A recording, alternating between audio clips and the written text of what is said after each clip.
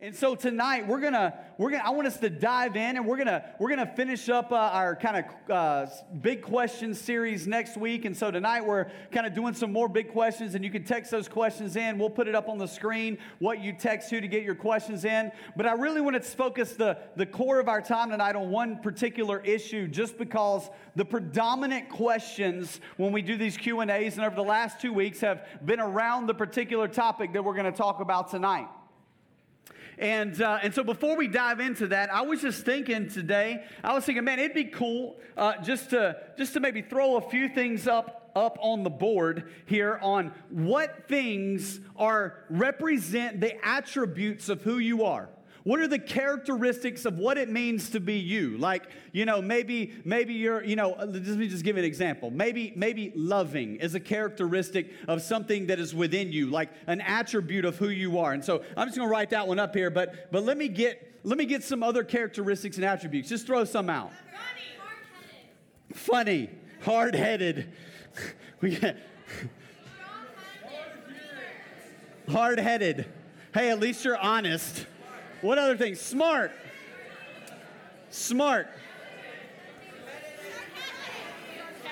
Sarcastic. What you got? Sarcastic. Intelligent. All right, that's kind of like smart, intelligent. Sassy. We're sassy. Athletic. What'd you say? He said he's sexy. He's sexy. All right. This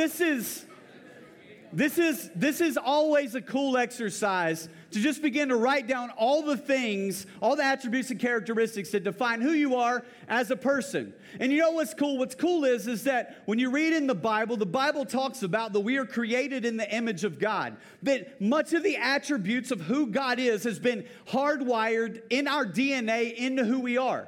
Now, we'll talk about this in a little bit more later, but we know that as a result of the fall with Adam and Eve in Genesis chapter 3, that sin entered the world, and as a result of that, sin began to take root within us, but we still are image bearers of God. We still bear the image of God.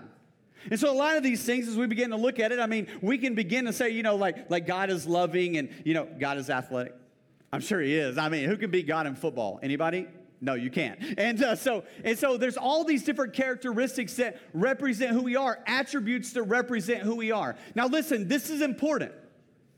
The reason that it is important is because in our society, in our culture highlights certain attributes and characteristics as being greater or having more influence or having more of a hold in the identity of who you are. Because what I would say is that this circle, and you can throw all the other things that you yelled out that we did not write up in here, we would call this identity. That this is who you are. This is your identity. We all have an identity. And so these things represent our identity. And this is what happens.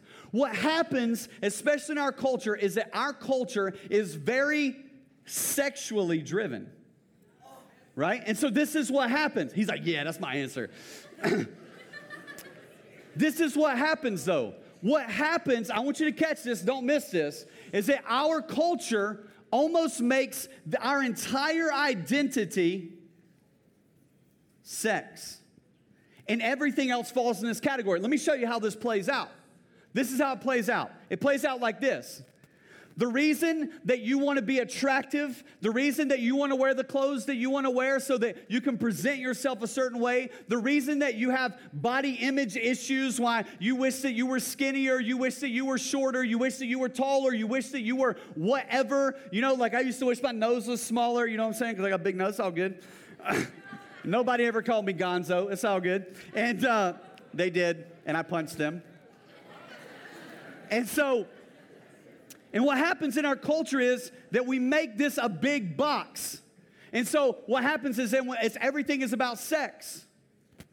And so then we begin to define our identity this way. And let me tell you, this is how it works. One of the conversations we're going to have tonight is we're going to talk about homosexuality, bisexuality, all of these different things. What does the Bible say about it? What does culture say about it? What are all of these things when we begin to discuss it? And let me just show you, even from the outset, to say that I am bisexual, to say that I am homosexual, to say that I am heterosexual, and to make that my label is me saying that the most important thing about me is who I desire to have sex with, or who I'm attracted to.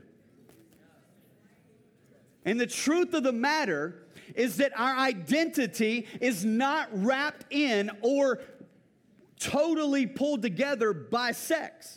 There are so many other things that are a part of our makeup. So when you begin to make your identity all about sex, then all of a sudden now the identity of homosexuality, the identity of bisexuality, that becomes your charge, that becomes your banner, that becomes who you hold yourself up with. And let me tell you something, the Bible is clear on this, and I want to have a conversation from the Bible, then I want to show you the research and the studies and the science. And then I want us to talk about a little bit of what I call cultural apologetics to handle this issue. The Bible is clear that your identity, primarily and at the core, is in Christ.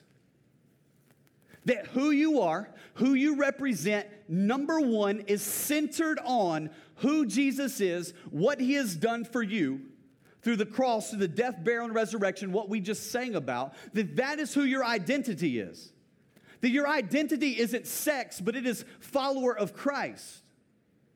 That is a major shift and so countercultural to the culture that we live in. That everything within our identity is shaped by and influenced by and informed by what we believe about Jesus, what we believe about God, and about what the Bible teaches as a follower of Christ. This is so important. This is your identity. See, I can point to you, and we don't have the time, but I could show you the research on almost every vice, struggle thing, that whether it's drugs, whether it's whatever, pornography, I can set you down and I can walk you through the details of how your identity has been polluted in that particular way, why that is such a strong proclivity to you, because you have veered away from the identity in Christ and who God has made you and created you to be. So this is foundational. I think that it's weird if I was to walk around and say, hey guys, I'm hetero. What's up? That would be weird. Who I am attracted to and who I desire to have sex with does not identify me, does not define my identity. God defines it. Now, when we begin to talk about relationships, this is a hot topic. People, this is a hot topic. Some of us are uncomfortable right now. I'm uncomfortable a little bit. That's okay. That's all right.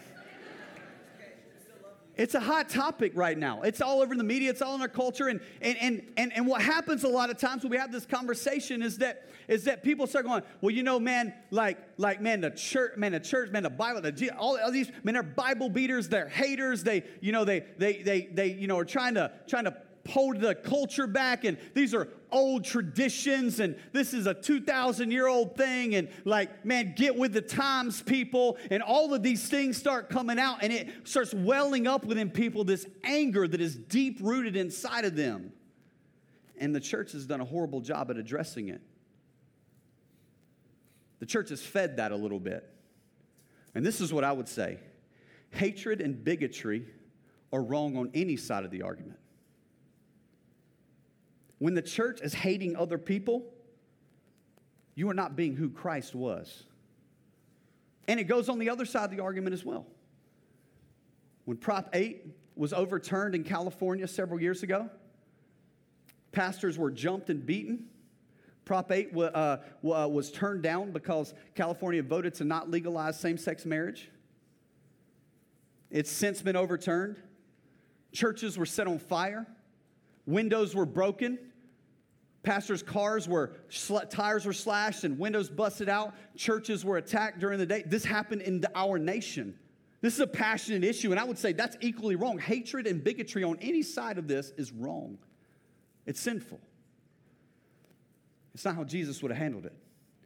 And when we begin to have this conversation, I think we need to start at the core of the issue, at the core of where we're at. What does God think about relationships? What does God think about sex?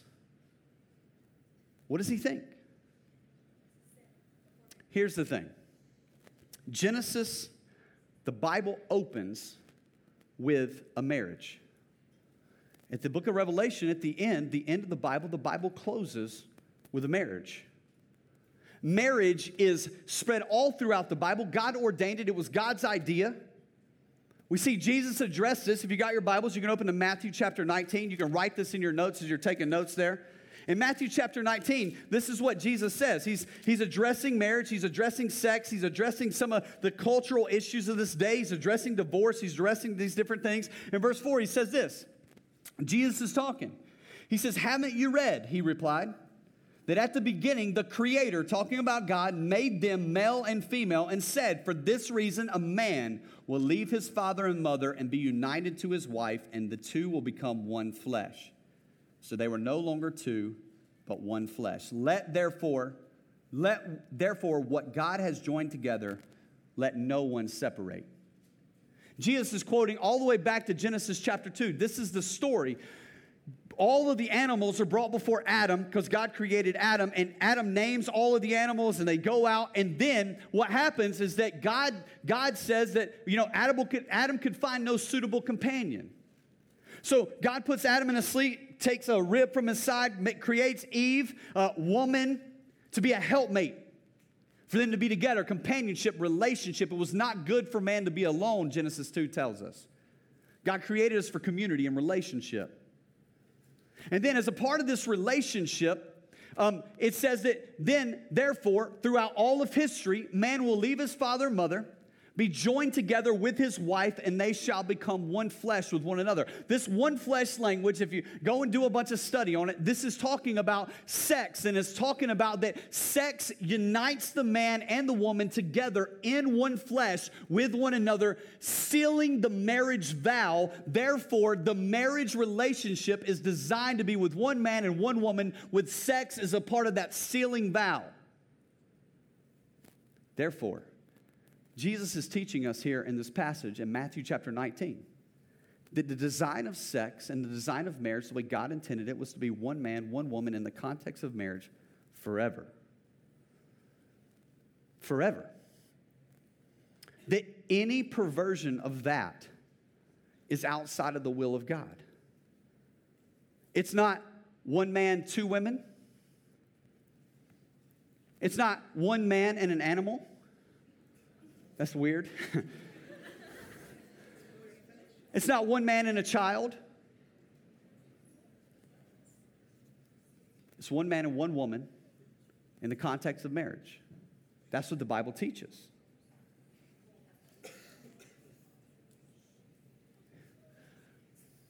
Now, the reason that it's important to protect that is because when you begin the conversation, you get outside of the boundaries of the way that God intended marriage, then where do you draw the lines? Where do you draw the lines?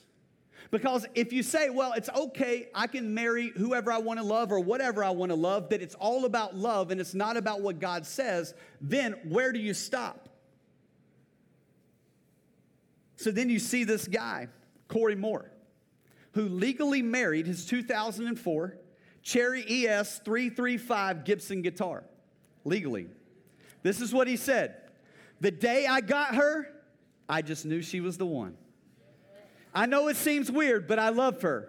Like, really love her. With all my heart, I just wanted to make it official." You say that's weird. Let me tell you something. A guy in Connecticut petitioned to marry his horse. True story. Another guy petitioned to marry his car. True story.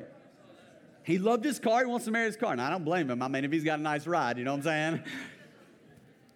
Here's the point. When you begin to blur the line on marriage, where is the boundaries? Because listen, you can do the research. There are people who believe that it is okay for pedophiles to be able to be with children because it's what they love and it's what they want.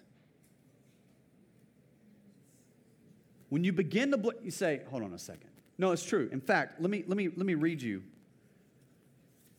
This is the LGBT stance, the lesbian, gay, bisexual, transgender society. This is their stance.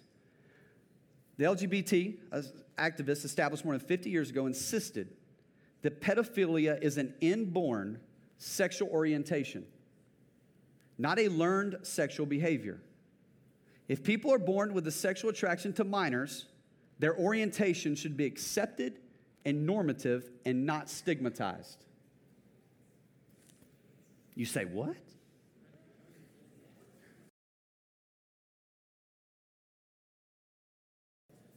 Now listen, this conversation goes deep.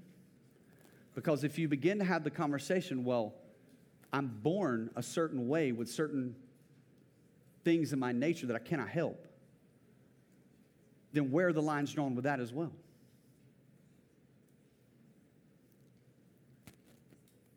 See, the Bible teaches us this, that we are all born with a sin nature. Every single one of us are. And every single one of us in our sin nature has a proclivity to certain things or a bent towards certain things. Your bend may be towards pornography. Your bend may be towards alcoholism. Your bend may be towards rage and anger. Your bend may be towards homosexuality. Your bend may be towards certain different things. In other words, there's certain things that the temptation of those things are greater in you than they are other people. There are certain things that I do not struggle with. And I talk to you and you're telling me as we're having a one-on-one conversation about this thing that you deeply struggle with. You cannot stop self-mutilating. You don't know why you can't stop cutting. You can't help it. You feel like you're depressed. Why can't I stop doing this? I don't struggle with that. Is that a real struggle for you? Absolutely it is. It's a part of the sin nature. Everyone has it. In fact, Galatians 5 gives us even an idea of it. It says this. It lists even the struggles. It says, the acts of the sin nature are obvious. Sexual immorality, impurity, debauchery, idolatry, witchcraft, hatred, discord, jealousy, fits of rage, selfish ambition, dissensions, envy, drunkenness, orgies, and the like. I warn you, as I did before, that those who live in this way will not inherit the kingdom of heaven. Some people struggle with jealousy. Some people with rage. And some people in this context of this conversation, homosexuality. It's a real struggle. It's a real deal. It's not that you were born that way, because what happens is that when you say I was born a certain way, what you're saying is I'm not responsible because I can't help it. And if you're not responsible, then it's not sin. But the Bible teaches us that you're responsible for your sin. In fact, let me read you what a PhD homosexual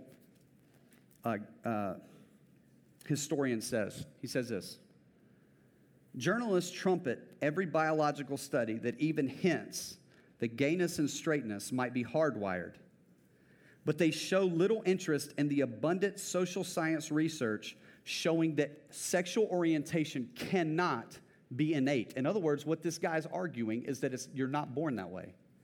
Then he says this: the scholars I interviewed for this essay were variously dismayed and appalled by this trend in our culture. For example, historian Dr. Martin Duberman, founder of the Center for Lesbian and Gay Studies, a gay man himself, said, no good scientific work establishes that people are born gay or straight. A cultural anthropologist, Dr. Esther Newton from the University of Michigan, called one study linking sexual orientation to biological traits ludicrous. She said any anthropologist who has looked cross-culturally knows it's impossible that that's true, because sexuality is structured in such different ways and in different cultures. While biology certainly plays a role in sexual behavior, no gay gene has been found, and whatever natural science data exists for inborn sexual orientation is preliminary and disputed. So to date, the totality of the scholarly research on homosexuality indicates that gayness is much more sociocultural than biological. What's the point? The point is this, is that it's a choice, just like anything else. The Bible calls it sexual sin. It is no different than premarital sex with a heterosexual couple, or looking at pornography, or anything that is a perversion of sex the way God designed it with one man and one woman in the context of marriage. This is not the Christian gay hater biologist. This is actually the research from guys in the homosexual community saying this stuff is ludicrous. You say, well, where did it come from? It came from the psychology community. Psychologists said that, well, we've seen effeminate tendencies in children or masculine in young boys, or masculine tendencies in young females. Therefore, when they grew up, then obviously because of these tendencies, it made them more bend more towards the homosexual lifestyle or whatever. The problem with that is that there's no substantial research on that, and there's plenty of people that are male that are a little more effeminate, and female that are a little more masculine that are not gay at all. And so it's not on research, it's just people like Dr. Phil and the psychologist community that are just saying, you're born that way. However, you are born with a sin nature. And the Bible does address this issue. In fact, in Romans 1, 26 through 28, you can write this down. For this reason, God gave them over to degrading passions. For their women exchanged natural function for that which was unnatural. And in the same way, also, the men abandoned natural function for the women and burned in desire toward one another. Men with men committed indecent acts and received in themselves in their own person the due penalty for their error. And just as they did not see fit to acknowledge God any longer, God gave them over to their depraved mind to do the things which were not proper. I mean, the Bible is clear. God is serious about marriage. He's serious about this one man, one woman thing. It is not hate speech saying that. Listen, I have friends. In fact, I was talking to one of my friends 2 days ago who's openly gay. I told him, I said, hey, bro, next time you're coming through Atlanta, stop by, man. Let's hang out. Let's grab lunch. We have these conversations all the time about this stuff. They're not offended by it because they know I don't hate them. They know I care for them. They know I love them. See, here's the thing. PK was talking about this a couple weeks ago, and I thought it was so appropriate. He says, we have attached valuing people's values with valuing people. So in other words, if you don't value my values, then you don't value me. No, that's not true. Just because I don't agree with all of your values doesn't mean that I value you. Doesn't mean that I love you and that I care about you. I don't have to value your values to value you as a person. There's a lot of people that I don't value the values of that I really care about. I don't value some of the values of my grandfather. My grandfather was an alcoholic. He abused my mom. I don't value some of the values that he had. But he's my grandfather. I love him. He's not alive anymore. This isn't about valuing people. This is about what people believe and value, and this is about an agenda that has been put out in our culture, and we need to right-size it and have the conversation. Because I'm about to give you the research. And the research is clear. I think that God puts boundaries around marriage, boundaries around sex, because God knows that when it is used in ways that it is not designed to be in, then it will bring destruction upon your life. It's not that God is up there going, I'm going to smash you for this. It's because God says, no, listen, you're going to undo yourself. This isn't about me undoing you. This is about you undoing yourself. And this is what the research shows.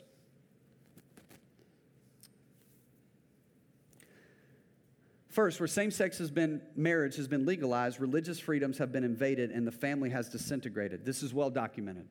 A.K. Green, who was a pastor, was preaching a message just like I'm preaching right now, and because he mentioned a scripture about homosexuality in Sweden, it was considered hate speech, and he was thrown into prison. In Brazil, They were trying to pass a law 2 years ago that if you mention homosexuality from the pulpit, then you would be in prison for 5 years as a pastor. Religious freedoms are always invaded when sex and marriage are messed with, every time. The second thing is this is what the research says. In the United States, about 2% of the population claims to be homosexual or bisexual, 2% of the population. Yet they make up for 70% of the HIV and AIDS cases. They're 4 times more likely to suffer depression, 3 times more likely to suffer anxiety, 4 times more likely to experience conduct disorders, 6 times more likely to attempt suicide, 5 times more likely to commit suicide, 5 times more likely to have nicotine addictions, 6 times more likely to suffer multiple disorders. Listen to this. The average life expectancy in the United States of America is 78 years old. The average life expectancy for a homosexual male is 50, 30 years less. Don't think that this will not undo you. Homosexuals make up 17% of all hospital admissions. 2% of the population, 17, almost 1/5 of all hospital admissions are homosexual, and those are not including for STD purposes. In regards to homosexual couples and domestic violence, a recent study by the Canadian government stated that violence was twice as common among homosexual couples as compared to heterosexual couples. Also, according to the American College of Pediatrics, who cited also in several studies that violence among homosexual partners is 2 to 3 times more common than among married heterosexual couples. And listen to this. Where homosexual marriage has been allowed and legalized, these unions have lasted on average 1.5 years. Where it's been legalized, the unions on average have lasted 1.5 years.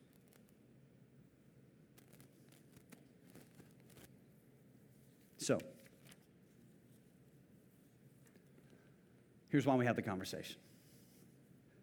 We have the conversation because your opinion doesn't matter, my opinion doesn't matter, your teacher's opinion doesn't matter, your parents' opinion doesn't matter, your friend's opinion doesn't matter. God's opinion is the only opinion that matters. He is the King of Kings, the Lord of Lords, the ruler of the universe, and He gets to decide how things are done. He ordained marriage, He ordained this, and He put it in place for us to enjoy Him forever. And marriage is beautiful and amazing, and so is sex, and God gave that to us as a gift. And let me tell you something. And if you don't believe me, confirm it with the adult leaders or your parents, which would be awkward. But when you think of a marriage and all of the characteristics of your identity that define who you are, let me tell you that in a marriage, sexy is about that much. Sexy time is about that much, right there. All the married people are laughing because they know what I'm talking about. Amen, brother, they say. And this is what happens when you build your entire identity around this and you make it all sex and you get married and all of a sudden it matters that you're dating your wife, that you're communicating with her, imagine that you're caring for her needs, that you are providing, that you are working, that you are doing all of these other things, and sex becomes this little bitty sliver, but you had the expectation of this because you built your entire life on this, then you are left disappointed, disillusioned, and your marriage implodes. Happens all the time, and all the research points to it. All of it does. In fact, the research is astounding and astonishing that children, in order for their development to be properly made all the way through, it is important for them to have a mother and a father for a child's development. That's why it breaks my heart every time I hear a student come and tell me that their parents are splitting up. I mean, that's one of the reasons. There's many reasons why that breaks my heart. It really breaks my heart because it dishonors God. That people are being selfish, that they're bringing their sin and their selfishness into this relationship, that they care more about their own self and all their desires and whatever those desires, whatever piece of this pie they've made the largest, and they've sacrificed in other areas. So, we'll answer a whole bunch of questions next week, including we're going to have a conversation about creation and evolution next week, which I'm so pumped for. We're out of time as far as this goes, so I'm going to have Coy come up here in a second, or come up here now, and he's going to share some announcements. Here's the deal. If you have some more questions or you want to talk to somebody about some of this stuff, come and talk to me. I have a whole bunch more that we can talk about when it comes to this particular issue, and we can deal with it and address with it. But here's the deal: if you're struggling, listen. If you're struggling with homosexuality or any sexual sin for that matter, listen. Here's the message of the Bible. The message of the Bible is not stop being gay, come to Jesus. The message of the Bible is this: come to Jesus, let the Spirit of God work in your heart and your life, and let God change you from the inside out. Let God show you what the right thing to do is. You know what I'm saying? If you struggle with that or you're dealing, we want you to come here every week. We want you to get connected here every week. We want you to be loved on by us every week. We are not going to treat you different. We're not going to talk to you different, any of that kind of stuff. I believe that if you keep hearing about Jesus and he comes in and invades and changes your life, he's going to change your thinking as he has mine on many things. So thank you guys for coming tonight. Give it up for Coy.